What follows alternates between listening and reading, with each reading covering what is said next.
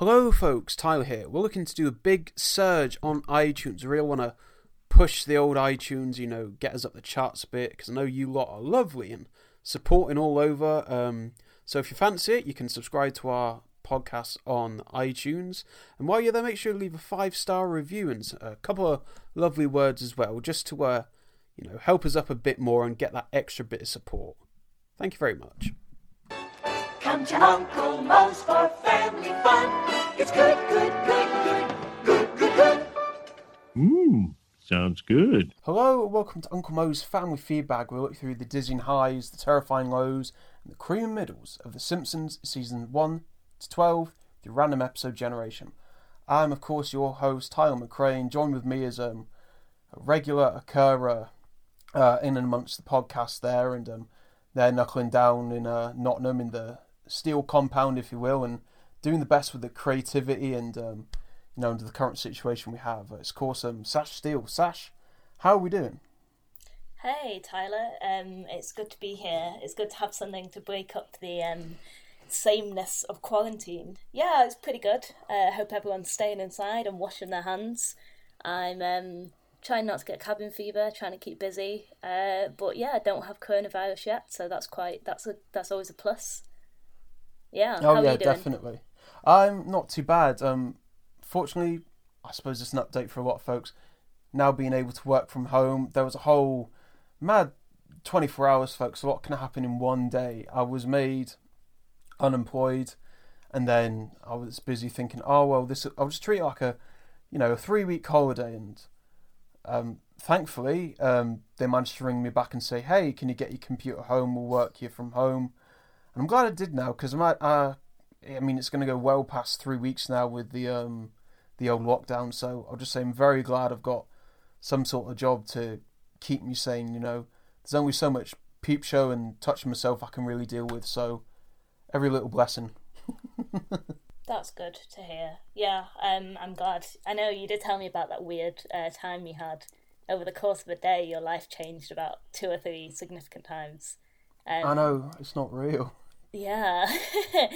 This whole thing is just completely wild. But hey, here we are. I guess there are consistencies in life. Death, taxes, and Simpsons podcasts. And so here we are for a recording of your latest episode, I suppose. Yeah, you're damn right. And that episode we're going to be reviewing today is Pygmalion from Season 11, Episode 16, directed by Mark Kirkland, written by Larry Doyle, with the original air date being February the 27th, 2000, and the couch gag being that Matt Groening himself ends up sneaking into the Simpsons living room and sticking his signature down on the floor. Now, Season 11, a later season, people obviously say, oh, this is where they're dipping and they're dipping hard.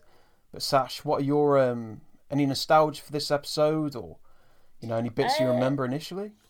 No nostalgia. I did remember what happened. I remembered more or less the plot. I didn't remember a lot of the jokes, some of the smaller jokes, but I sort of remembered generally how it went. It's a good one, to be honest, I think. I guess The Simpsons being what it is, everything has to go back to the status quo, but this could have been a leaping off point for an interesting sort of change in the series, if that was kind of the kind of show that The Simpsons was, but it isn't, so that's kind of a shame, I guess. But overall, fairly enjoyable. Some strong jokes. What about you? What are your initial kind of thoughts on this one? Well, we always seem to associate seasons 11 and 12 with me and my family having Sky for the first time, and they were putting these new episodes out, or they were new at the time, on Sky One. And this one always seems to escape me from season 11. But spoilers, folks, it's actually quite solid for, quite later season Simpsons there. So, we'll get into it now. It starts off with Evergreen Terrace there. The sun is just rising and, shock horror, there's a fire going on. Homer's busy screaming, oh, everyone get out, and everyone's grabbing their stuff there. And, I don't know if it's aged well, if it's now just a more woke, as the kid says, but I'm just a bit sad of Marge. What's her favourite thing she can't live without that she's got to take out of this burning inferno? Oh yeah, it's a fucking vacuum cleaner. Yeah. Yeah, because you can't have anything of worth. It has to be something domestic. I kind of feel like that speaks to how practical Marge is, or not practical. You know what I mean? It's sort of like, oh, this is something useful, not necessarily useful in this context, but the thing that made me laugh was Lisa grabbing an attendance award. Oh, What does yeah. Bart grab? Do we see what Bart grabs? He just grabs a dog, doesn't he? Yeah. His heart's in the right place, but attendance. That's, I mean, out of all of them, surely. That one really made me laugh. I had actually forgotten how this started, so it was like, oh, fire, what's going on? And then, so the reveal when Homer is like, oh, we're going to the beer festival, that was also a reveal for me as the audience, and I was like, oh, fuck's sake, Homer. Well, it is. It's the very typical thing, like, again, especially with these later seasons, that the first inciting instant is just to another inciting instant to really kick off the episode there, and a lot of Simpsons podcasts have issue with it. I'm 50-50 on it. If it's really egregious, I might take umbrage with it, but this is all right. This is getting us on track, folks, and we are at the Duff Beer Festival there. And there's all umpire bands and such. But before they all kick off the fun there, we get one of the stewards saying, which one of you is the designated driver? And Marge begrudgingly accepts that role. And he says, oh, you want to come with me then? And it's I've got it up here on the old screenshot, Duff designated driver's rockin' fun zone. And it's just it's a barbed wire pen. They just heard them in... barbed wire is kind of unnecessary, says Marge. And I'm inclined to agree. One of the key activities there is not quite a drunk tank, but a drunk experience. Great fun for your kids. It's one of the they call it the Tipsy Well here, but I mean I've seen it in a lot of fun fairs and festivals, and that's the big sort of zero-G spinning chair thing. Did you ever go on one of these, Sash? No, I didn't, but I really want to. When I was watching this, I was like, that looks like it's really fun. The more extreme versions are the ones, where they're really high up and they're like put on a bungee elastic cord and they shoot you up into the air and then you come back down. They always make me squeamish, but they look fun. They look intense. I did go on one of these zero-G chairs once, and I got bet by quite a few of my mates. Oh, when you get out of there, just bomb it straight away. And then I did that and went whack right into the side of the waltzers there. I just didn't think. I thought, right, I know where the muddy path is. Yeah, we'll just fucking bomb it there. But no, my feet were literally too quick for me, and I even slipped a bit, and I almost fully caved my head into the side of the waltzers there. Oh God, absolutely awful. Yeah. Wow, I'm glad this episode could bring back that fond memory. It's not even like there was money. It was just like, yeah, I'll do it.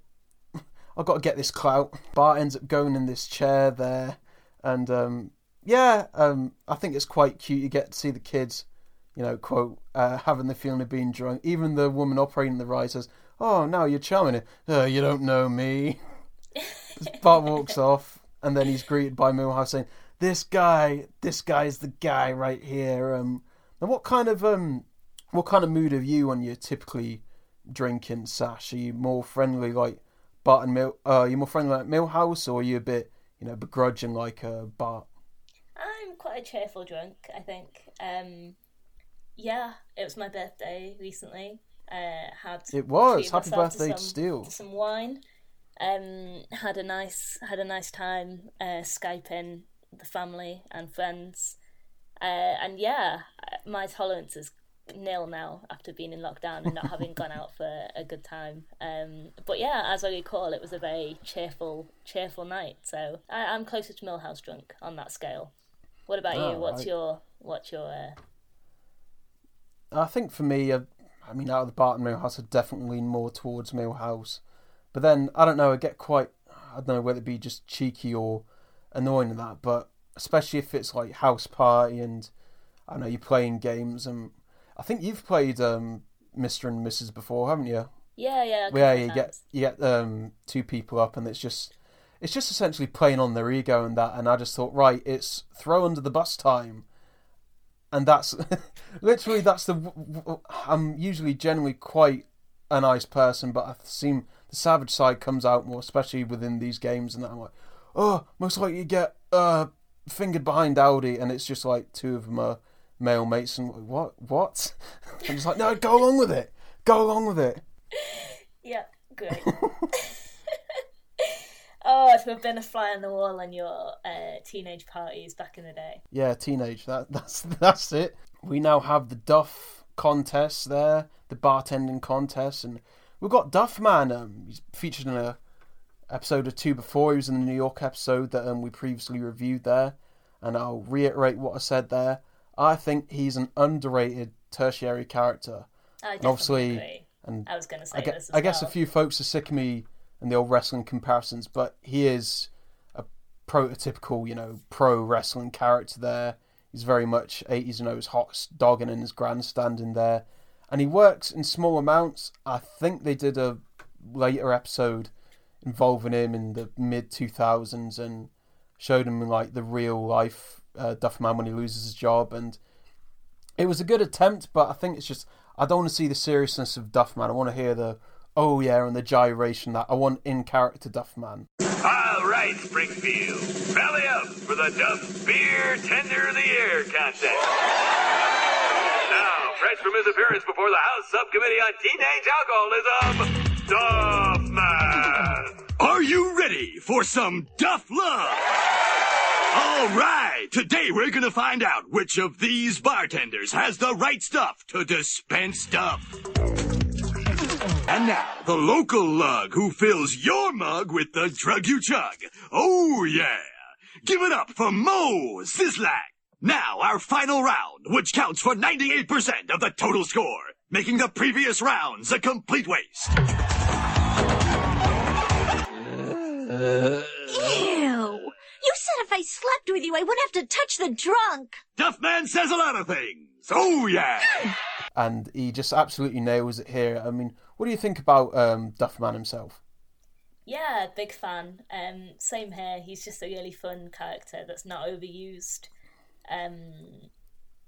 So whenever you see him, it's like, I think once you, besides the episode that you mentioned that takes a more serious look, when Duff Man appears in an episode, you sort of know it's going to be a certain tone, just sort of lighthearted, lots of just silliness, like, you know what you're going to get with Duff Man, in quite a good way.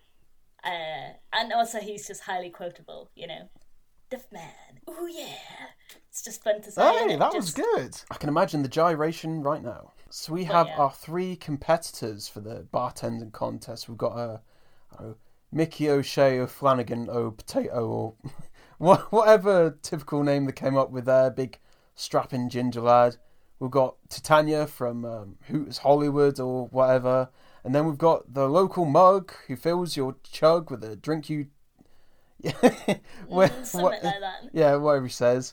And, did you spot the little sort of awkward hyping himself up behind the curtain? It's just like a really nervous smile. Yeah. Yeah.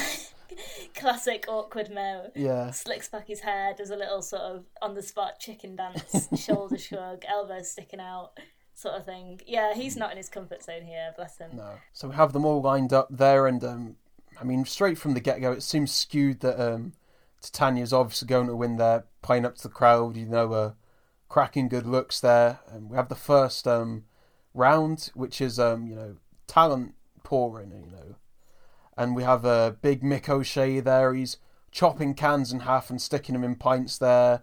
And we have Titania doing some sort of titillation with the pumps. And Mo, what an efficient work there. If Witherspoons weren't such cunts in this current time, they could really snap him up. He gets, 30 pints on the go and spells out Duff. Oh, that's very impressive. What a man. But then obviously, Duff Man sort of screwing him out there, saying, Titania clearly won that round. I'm not sure I'd like Titania pouring my drinks. How about you? I was going to come up with I was really going to try you up with a smart joke there, but I think no comment would be best. There'd be a lot more head, but hey, Hey. Better bum. Well, never mind. I was going to say, never mind. Let's just leave it at that. We have the second round now, which seems to be just general knowledge there, and Duff is brewed with barley hops and special crystallized mountain And then straight away, Titania comes in with Goat, and close enough. Like, yeah, the fix is in, folks. They're not even trying to hide it now. And we're now on to the third and final round, with a fine bit from Duffman as well. Well, this makes up 90% of the points, making the last 2 rounds completely pointless. And then, are we skipping ahead a little bit? But No. We've got Moe's cheerleaders in the crowd. Because, of course, he's got his buddies, Homer, Lenny and Carl. They're getting ready for their support. All right, guys. 1, 2, 3. Moo! Lenny, you were supposed to be E. See what happens when you skip rehearsal. Yeah! All right, That's my move! They're doing the old, paint a slogan on your gut, and then they reveal themselves for Moe, but it's Moo instead. This is what happens when you don't show up to rehearsal.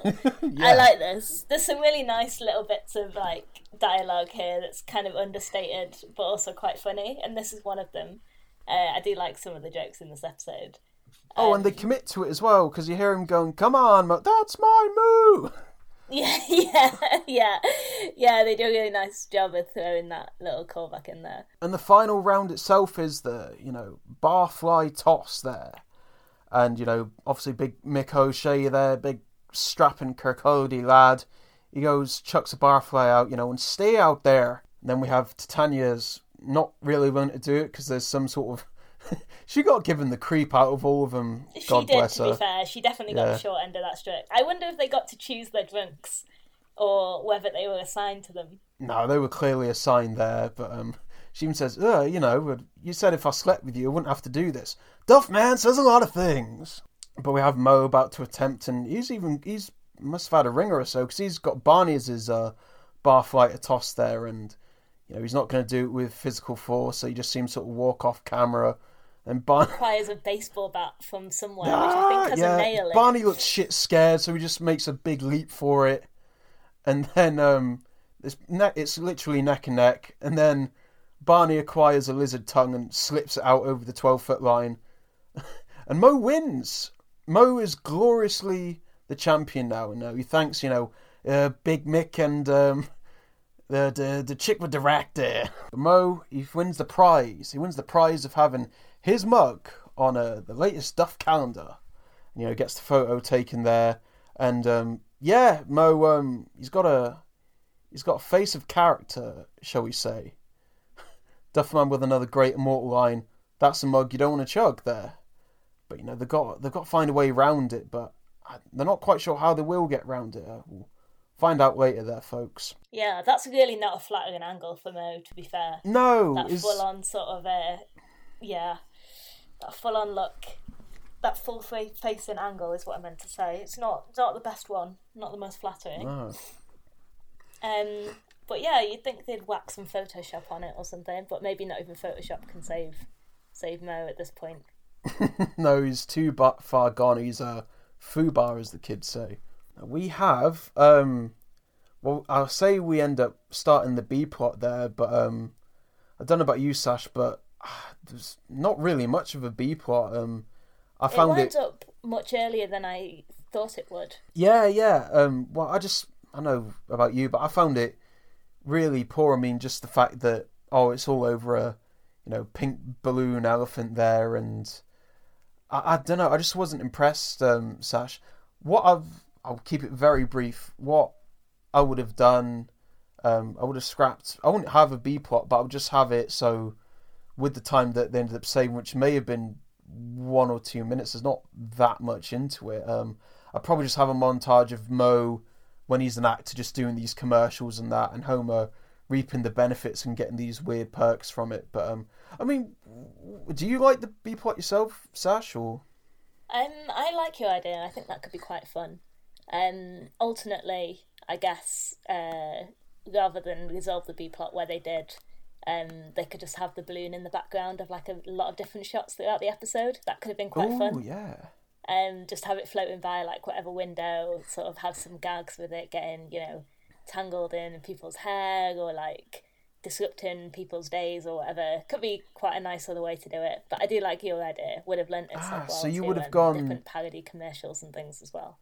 So you would have gone till virtually the same amount of time at the end, but it would just drip in and out there, and you could have Yeah, you could have Bart and Lisa on, I don't know, different kinds of vehicles trying to find it.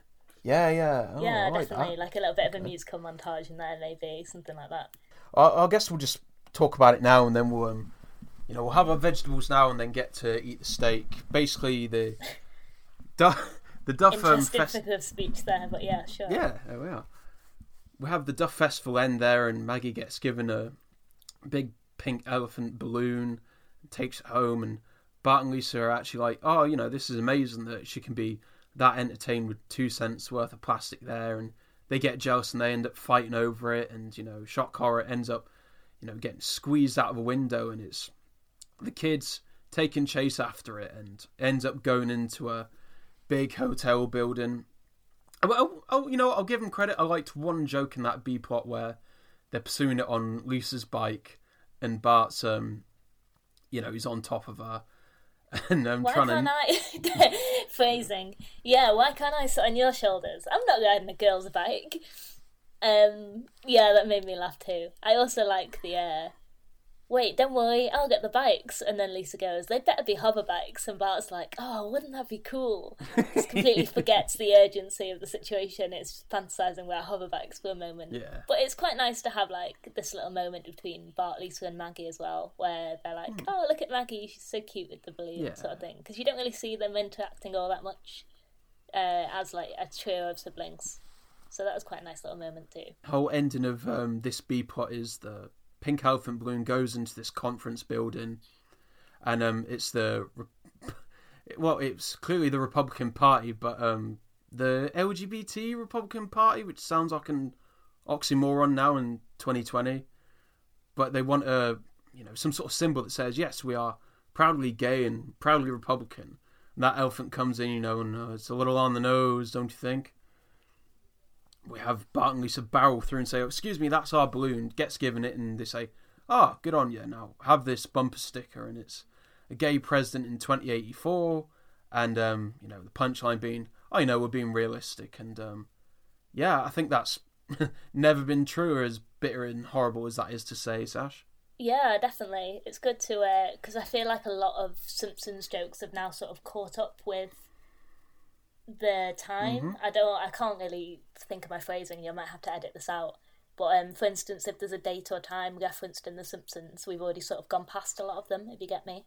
If it says like, the year 2000, and it explicitly mentions the date, we've sort of already gone past that, obviously. So like in 2084, I'm sure there'll be lots of screenshots of this, and The Simpsons already predicted that we would have a gay president or whatever. That'll be quite interesting to see. Load up the shit BuzzFeed articles, folks, in 100 years.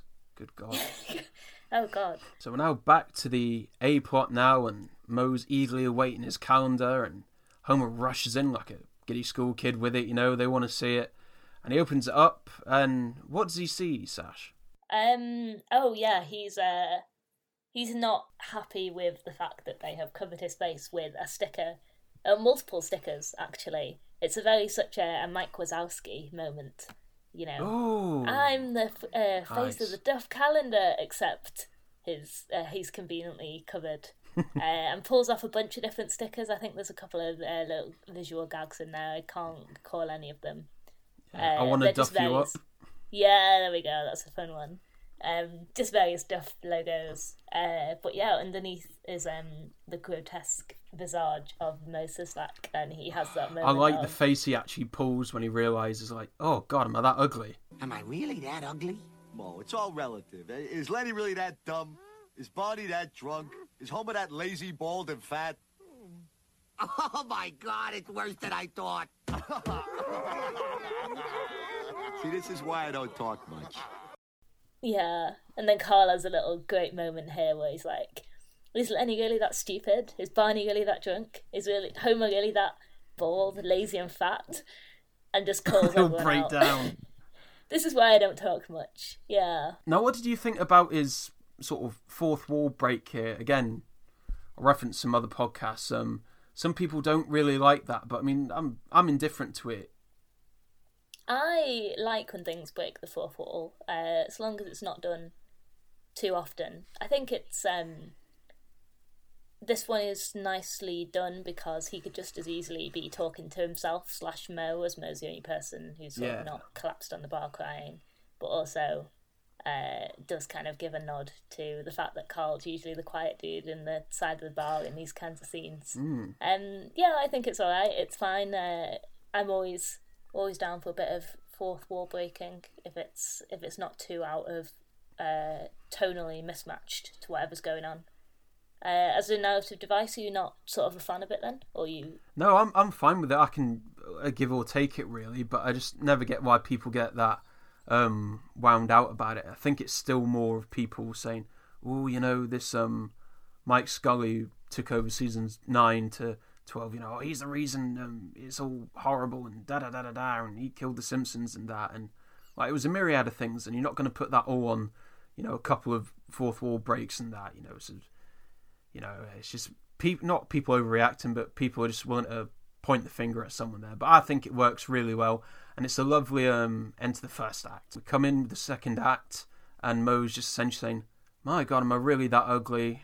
And have you ever thought of this, Sash? Because Homer goes, "Oh, don't worry, there's a lot worse people." I mean, like, have you ever been to White Castle, which is an American burger chain? It's like, "Oh, Pigtown, USA." Now, obviously, you're a lovely, decent, kind person. You wouldn't really say a wrong word, but is there a certain location? I feel like you're not supposed to laugh, damn it. Is there any sort of location or certain chain or, you know, I don't know, restaurants or, you know, fast food places that you ever go in and think, "Oh, wow, you know, falling out the ugly tree, every branch"? I just don't really think about things in that way. I feel like it's a bit of a weighted thing, isn't it? Be like, "Oh, look at all the scum in Primark or McDonald's or whatever." It's just not in the kind of it's not in character for me to really make those kind of comments. I mean, I can see where the low hanging fruit would be, you know, and if you're making that joke in the UK, but you know, we've all got to get our chicken nuggets at some point. We've all got to get our leggings and our colourful socks and our Simpsons t-shirts from somewhere. So, you know, don't judge. No, I can't say I've really done this, but my dad is very guilty. He's numero uno as far as this, and his go-to is Sports Direct, because apparently that's where they spend all the dole money and not on their teeth or the health. So, I'll just leave it there. Again, this is one of my best bits. It's not my favourite moment, but it's very, very close where Mo's saying, "Come on, look at me. I'm a gargoyle. What with the cauliflower ear there and the lizard lips? Little rat eyes. Caveman brow. Don't forget that fish snout. Okay, I get it. I ain't pleasant to look at. Or listen to. Or be with. Everyone just jumps in on him, you know.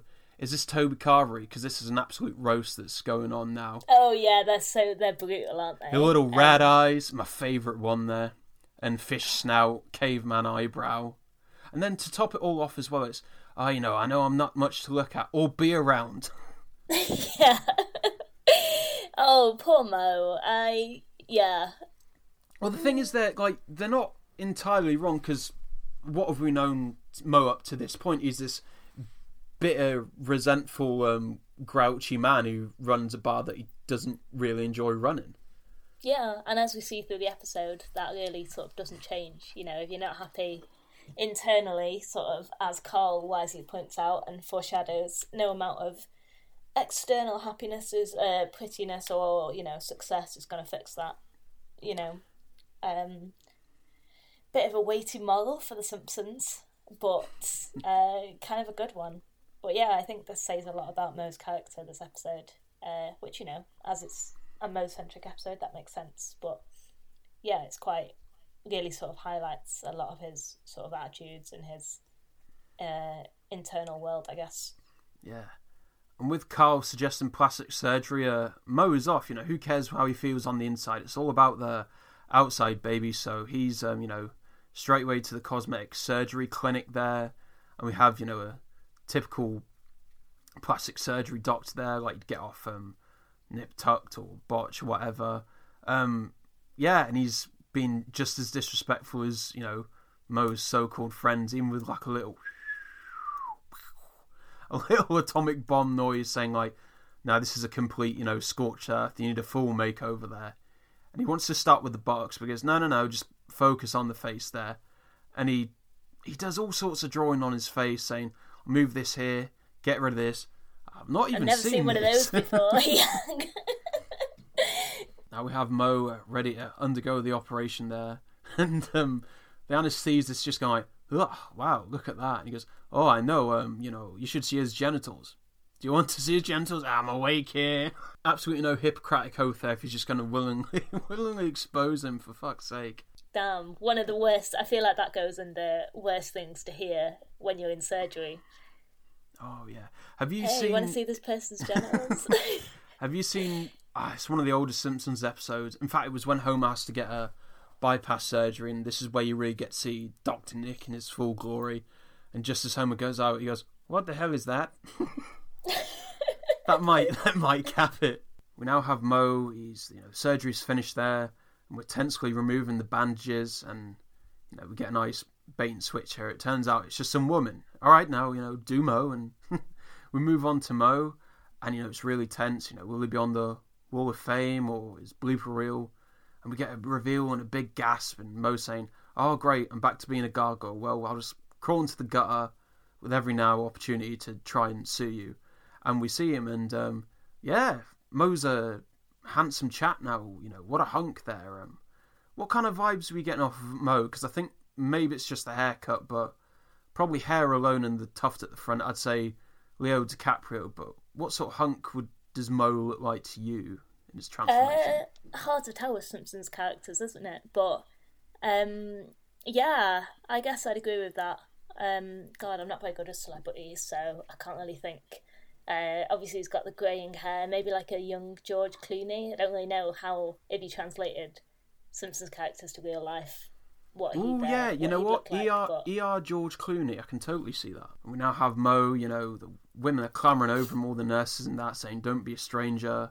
And he said, oh, I can't believe it. Is this true? Oh no, God, hang on, this is heaven.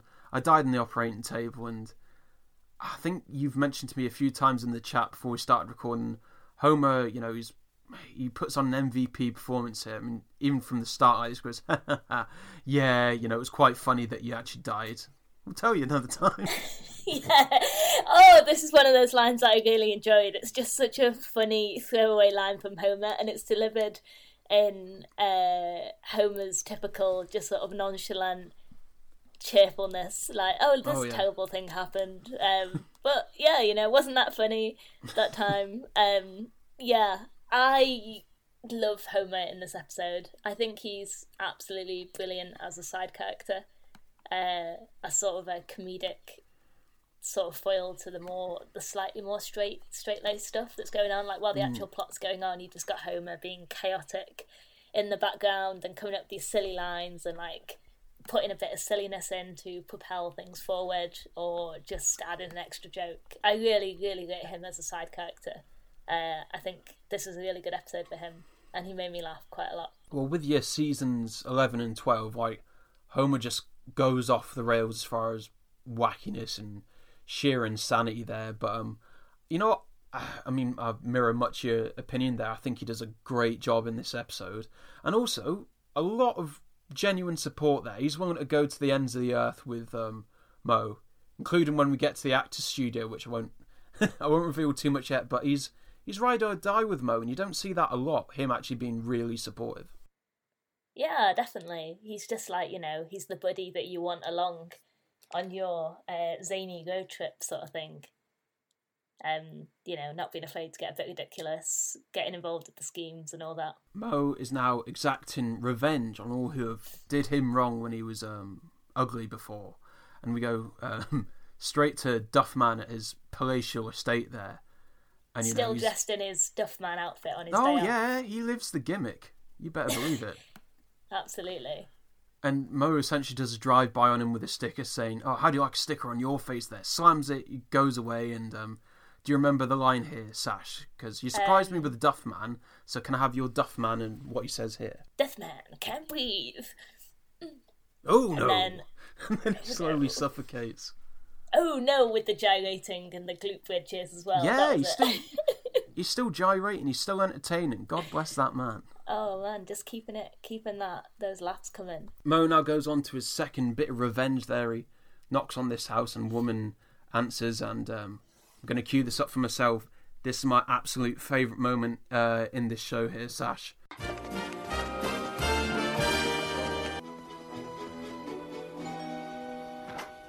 Hello. Yeah, hello yourself. I'm Mo Sislak. Back in high school, I asked you to the springtime pumpkin dance, and you turned me down. Well, I just wanted to show you the face that you could have been kissing. Yeah. Oh, I was just a stupid kid back then, and I feel terrible about hurting you. Will you accept my apology? Apology?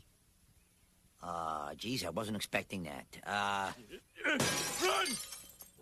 Man, that felt great!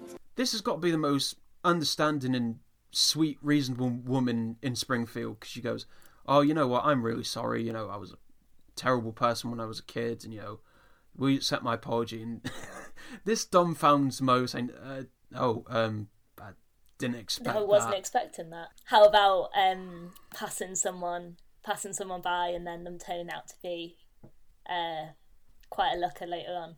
Oh, multiple times. Any of those? Yeah. Yeah, Year 10 Tyler was not it. Also with this scene as well, obviously Homer's, you know, helping him out, and whilst he's saying like, oh, this is the face you could have been kissing, he's in the bush and he just says, yeah, like backing him up. You see a little shrug of the bush. The delivery of that line is excellent. And how do we cap it all off when Mo's going like, oh, I didn't expect that. Homer's going through with the plan no matter what and just fucking bricks the window. Run! they just bolt it. And apparently Mo's happy no matter what. You know, that felt great. And, just, again, the sheer insanity of these later seasons, I think it works for me. And I absolutely loved this. I love this. This is such a great scene. This is just pure chaotic good Homer. You know, just a little side throwaway thing. Like, the craziness isn't the front and centre of the episode, but it's just pared back enough to just be really effective and funny. The brick, though, is, I think, the golden moment of this episode. We're now on to the final act of revenge there. They're outside the Channel 6 building. And it turns out Mo was once a starving artist, a budding actor there for Dr. Monroe. You know, he goes to ready a cast. This must have been, you know, decades ago, but now. And they don't even let him get the first line out, and they give him the old next and along. And the director behind it, she's saying, you know, what were you thinking? No, you said you wanted gritty. In other words, ugly. I wanted Marianne on Gilligan's Island ugly, not Cornelius on the Planet of the Apes ugly. TV ugly, not ugly. And that's, you know, killed his chances there. And it's, you know, you genuinely feel for Mo, as much as he's been this seedy type in many episodes and many seasons before here. They really lay this out well. They really play this well, Sash. Yeah, definitely. He's been through a lot. He's been called ugly, pugly, pug ugly, fugly, but never ugly. And that's just a bit too much. I know you're hitting me with a lot of these, you know, behind the scenes personal questions. So I'll flip it on you now, Sash. Have I ever been called ugly? Oh, damn. You really went straight in there, didn't you? To be honest, I feel like I've definitely grown into myself. I was a cute kid, and then I had my awkward phase. You know, had my braces, my little chubby phase in year 8. Straightening my hair to death. I will say, me and Sash constantly share, you know, older awkward photos of each other, and it's a right hoot, let me tell you. It is. It's great. You know, seeing the glow up. So I don't think anyone's ever turned around and said I was ugly, but I think awkward would be the more apt word. That answers your question. Yeah. What about you? Do you want to delve into the Tyler vault? I think I've definitely been called it like quite a few times, but as far as stories go, there's one that particularly stands out about 16, 17, you know, first college course that I did. You know, house parties all the rage there, you know, just start getting into drinking and all that. And it was around a house party, and me and my mate were busy wingmaning for each other, and we both approached these two girls that were really cute there, and my friend hits them with a line of like, "Oh, you're right, da-da-da," and we think it's going reasonably well. And then we ask about certain things, and then the one I was interested in said, "Yeah, sure, I mean, I'll go with you," to my friend, "but not him. I mean, he's fucking clapped. Look at him." I was like, just gonna hide in the toilet now and drink all this WKD. Oh, bless you. Oh, drowning your sorrows. Yeah, joke's on them though, because I ended up downing a load of raw eggs for like 30 quid, so yeah, who's the real winner? We have the old director there. She's still in the same role. She's casting off Dr. Tad Winslow there, and he's just not cutting it now. He's too much of a hack. So we have Mo barge in. Oh, before I go on with Mo and how he gets the role, I just realised like a few days ago, you know who they would have had voicing this role instead of Dan Castellaneta? Who? This clearly would have been Troy McClure if he was still alive. Oh, do you reckon? Oh yeah, clearly, because it's like a hacky soap opera. I think they would have easily written in Troy McClure to do this and have him be replaced. And even think they would have had him like try to get the job back. Yeah, I can totally see that. And it, I don't know, just made me a bit sad. It's such a shame there. But I think Dan does quite well with a sort of this hacky overpowered voice that "You gotta stop calling me a hack." Mo storms in and says, "Oh, you rejected me 25 years ago and this is what you could have had." "Oh, well, I was clearly an idiot. Like, here you go." And he instantly just gets the role of Tad Winslow there. And Mo can't believe it. He's ecstatic, like his dream. He gets to relive his dream again. He gets to act out his, forgotten dream. But Homer doesn't quite, again, get the plan now, does he? Or he's still going with the original plan. I've been waiting all my life for this moment. Yeah. Homer, whoa, Homer. Change your plans. Whatever. And he's willing to burn down... Even though Mo's got his dream, Homer's... You just see him menacingly... and he's pouring gasoline on the set. He's ready to, he's ready to burn the whole place down. No, Homer, plan B. Whatever. And he leaves the evidence there. He just leaves the gasoline pouring out. Oh, yeah, you wouldn't, I don't know, in a lot of ways, you both would and wouldn't want Homer as your partner in crime, I guess. We now have, it's official, Mo is Dr. Tad Winslow now, and they have the credits, for It Never Ends, and, the Simpsons family is sitting down to watch it, and, I think the writers do good schlocky soap opera parody here, because Mo's saying, this is never going to work, Marion, or whatever her name is, I'm a clinic, and you're a 3,000-year-old zombie that I've brought back to life. Oh, but I love you, Tad, and together we can burn down all the cities in the world. Just, it's fantastic shit writing. Yeah, I love it. It's great. Very, an amalgamation of satire of Grey's Anatomy and House and all the rest of it. I don't really know. I don't really follow medical dramas. Casualty. You remember that banger back in the 90s? I mean, watching this and these little actual soap opera bits, it just made me think of how the Simpsons react to Corrie or EastEnders and that. Mm-hmm. Especially these iconic bits with I don't know, Shirley Mitchell just going mental with a gun and just having him point at it. Yeah. "Oh no, Shirley, you know what's happening down at the... I've got a gun, Homer!" Shirley, just put it down. I've got a gun, Phil! Because of Mo's newfound success and his looks there, and Mo's tavern is swamped, but just before the rest of his friends enter the bar, like a normal drinking session there, I will say I appreciate this little line and joke from Lenny here. Can you remember it, Sash? You know what he says? What does he say? Yeah, I've got it right here. Carl was saying, "Oh, Lenny, what happened to that girl you were seeing?" "Oh, it's over. She got curtains." No, she got a window shade. Yeah, that was it.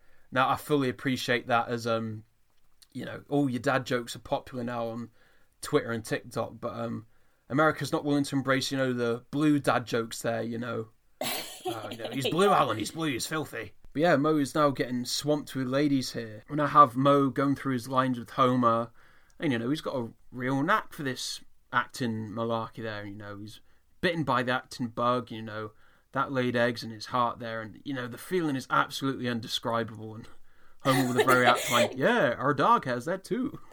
That was a great line from Homer again. One of those ones that genuinely made me full on laugh out loud. It's the delivery, isn't it? It really is.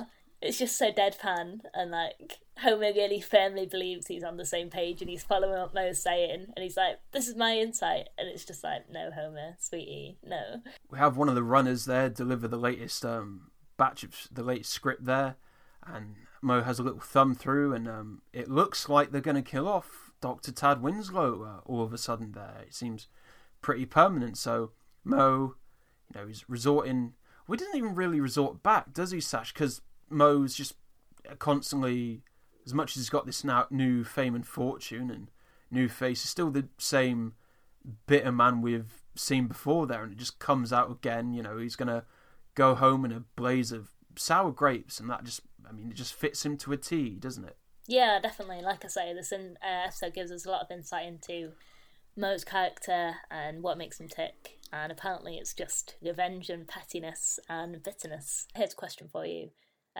Would you consider Moe any kind of sympathetic character or not? Do you think he's like completely sort of a bad guy, or do you sort of see any sort of silver lining in him? I'd say it could be if they did a Moe-centric episode a bit earlier, but I think it's too far gone. And not in a bad way. Moe is still a fairly solid character, seasons and seasons later and that, but as far as like good qualities, I think he's quite irredeemable. That's fair. He's a bit of an arsehole, isn't he? As are many people in Springfield, to be fair. But yeah, this doesn't really show him in the best light. It's very much a sort of, to the audience, you reap what you sow sort of thing. We have Moe, he's been given the cue that, it's a skydiving accident in which Dr. Tad Winslow dies and he's written off forever. So, he's busy shooting the scene there. He's got Odessa, this great big dolly bird there in the bath, and she suggests, we're having such a wonderful time. Why don't we take up a skydiving lesson? And, Tad agrees. And then, Sash, what happens next? Oh, this is amazing, because I think I like this because it's exactly the kind of thing that I would do. Why don't we celebrate your newfound trust in me by taking a skydiving lesson? Well, how could I say no to such a captivating... Ding dong! Whoa, it's the door! Dr. Winslow! Why, who are you? I am an angel from the future. Angel? Should I cut him off? No. Let's see where this is going. And what do you have to tell us, oh angel of the future? You're going to die in a skydiving accident. How tragic. Tell me more. Gabriella's baby shower will be invaded by terrorists with sexy results. Ooh, that's unexpected. What else? Well, Sister Bernadette will leave the convent and start a softball team with sexy results. You know me, love a bit of dressing up. Yes, for anyone who doesn't know, Sash is a very avid improver there. Yeah, and also a lot of closet cosplay, just making stuff up on the fly. I'm all about face paint, dressing up. If there's ever a costume party, I'll always, go all out. I thought you'd put more effort into what Homer does here, though. Yeah, Homer's just got some sort of white robe, some tacky cardboard wings.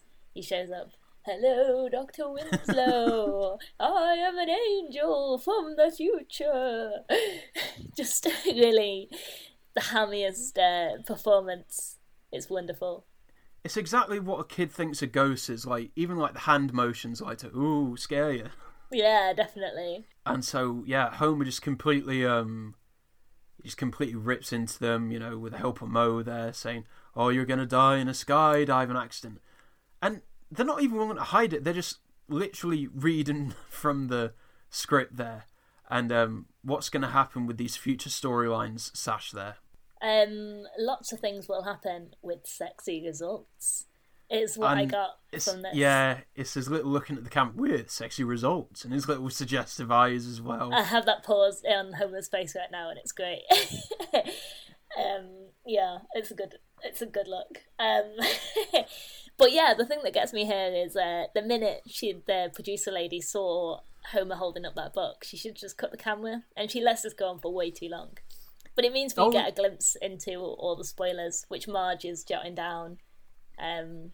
Probably who cares what he's doing? You know, this is a gold mine. Yeah. Underlining sexy results. Marge will be there on the fan fiction later on, writing out all these scenarios. I can't think of an equivalent show, or, you know, like a show I can think of with the, you know, da-da-da-da with sexy results.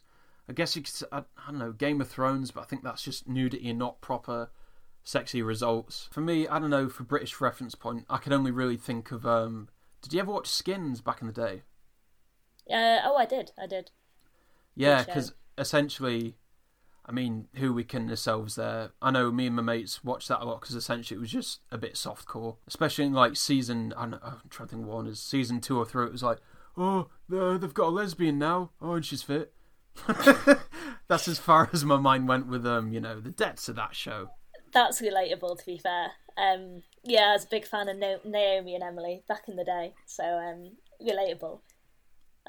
Skins was iconic for people of our generation, I think. Now were you Cook or Freddie? Or did you stop watching by that point? Oh, Cook was an arsehole. But to be fair, Freddie wasn't great either. Cook was a bit intense for me. Probably a Freddie. What about you? Oh, no, I'm completely the opposite. I'm a Cook. Fairs. You know, I'd say he'd protect you. He'd probably just lash out with you and then just sort of blame his dad. But, you know, I like a bad boy, me. That's fair. Noted. We have, you know, Mo and Homer, the plan's gone perfectly. You know, yeah, we're rubbing it in your face there. How dare you kill me off? I'm the star there.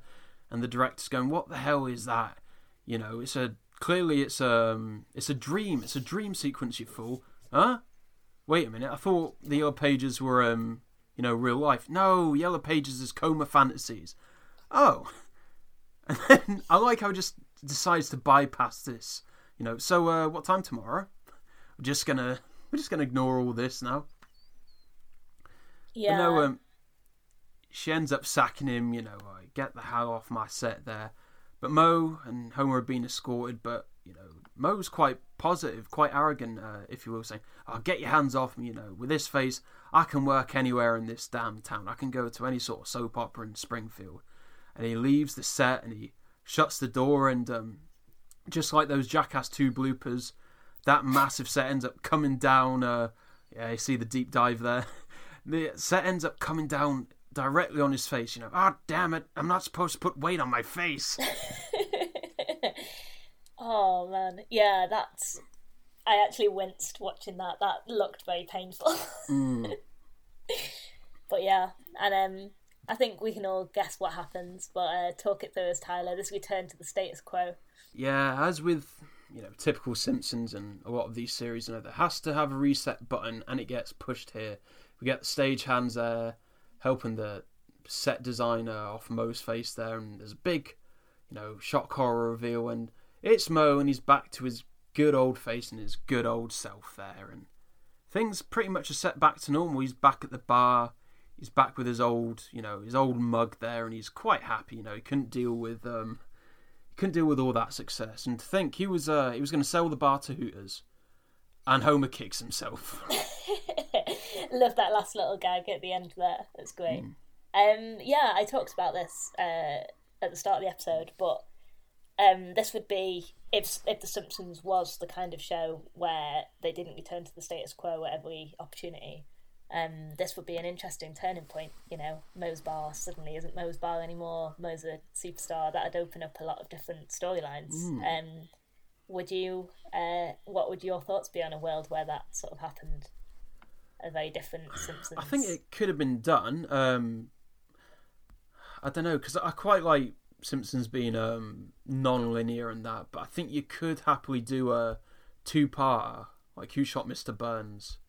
Mm-hmm. And like a couple of other animated shows have done, you know, a lot more two-parters than The Simpsons. You could have him try to crack Hollywood, but even then he's still not as pretty as, you know, a Brad Pitt or a Tom Cruise, and have him pale in comparison, then come back to Springfield. Yeah, for sure. Yeah, that'd be interesting. It's just like, you know, when there's a drastic change for a character like this, it's interesting to reflect on the knock-on effect that could have had if they'd kept it sort of consistent. And the last few words is Mo I don't know, maybe he's critiquing the writing or the hanging a lampshade. The writer's saying, oh wait, surely if I got hurt, my face would change to a third face. Why did it go back to my face? And then the credits roll. Now, again, I'll revert back to previous podcasts I've listened to. They hate this ending, Sash, because again, it's like, ooh, lampshade, and it's very meta-textual or whatever, and it's, are the writers ripping themselves? And why should they rip themselves? Should they try to write better? I mean, what do you think of it? Because again, I've had no strong feeling. I'd prefer it if it wasn't in it. I would have had it end on, I don't think I'd sell this place to Hooters as like a, what could have happened. But, I mean, what do you think? Yeah, I think that would have been a good closing line. The Hooters gag would have been a good way to end it. Homer's just disappointed, and then boom, credits. I don't think this is really necessary. We all know The Simpsons sticks to the status quo. You know, that's been lampshaded multiple times. You know, it was inevitably going to happen. They don't sort of need that little nod of like, oh, we're clever, look what we're doing. You know, we know that it's the same, things are just the same as they were, because that's just what you expect from The Simpsons, you know. And like I say, I don't really mind fourth wall breaking. I usually find it quite fun. I like things that are a bit meta. But, yeah, I don't think this really adds to or detracts from the episode in any sort of way. Could easily have done without it. And with that is how the episode ends, folks. So, Sash, with you, I'll get your closing statements, what you've thought overall about this episode, and then your unique rating, if you will. Yeah, fun episode. Homer's the real MVP with some great lines. Some nice little throwaway visual gags. Love it for the appearance of Duffman, who is one of the most underrated side characters. Very good fun. Really like the intro. Really made me laugh with the fake out fire and the beer festival. Just lots of nice moments. Like probably not the greatest episode ever, but like still a fairly solid one, I think. Got some good laughs, which is generally how I, mark my Simpsons episodes. Did it make me laugh? Then it's fairly succeeded well enough, I suppose. Rating. Oh geez. Oh gosh. I will give it 3.5. Ooh yes. There we go. I feel like I'm going to get a lot of this in voice messages now, folks. What have I done now? Now you've unlocked one voice that I can sort of do. For myself, when people start slating seasons 11 and 12, I show them this episode as an example. Not saying it's, the greatest episode even out of that season, but I'd say it's a very solid, dependable episode there. I did laugh a lot of the way through it. There's great character moments. No one really steps out of boundary or does anything particularly out of character. Again, Duffman, very underrated tertiary character, as I've already stated there. The only bit that really drags it down for me is the B plot. I just think it's a nothing B plot. I think they could have added more to the Moe story itself there. But with all that being said, overall I'd give it a fairly solid, respectable 3 out of 5 stickers on faces. Nice, good stuff. Okay, we're going to pull on that random episode generator and see what pops out next. Time to stand up and starve for what you believe in, because we're going to season 12 with Hungry Hungry Homer. Don't forget to subscribe and give us a 5-star written review on iTunes. Check us out on Facebook, Uncle Moe's Family Feedback Podcast, and the same on Twitter as well, at TylerTMC, or search Uncle Moe's Family Feedback Podcast. Take care, folks. Come to Uncle Moe's for family fun. It's good, good, good, good, good, good, good. Sounds good.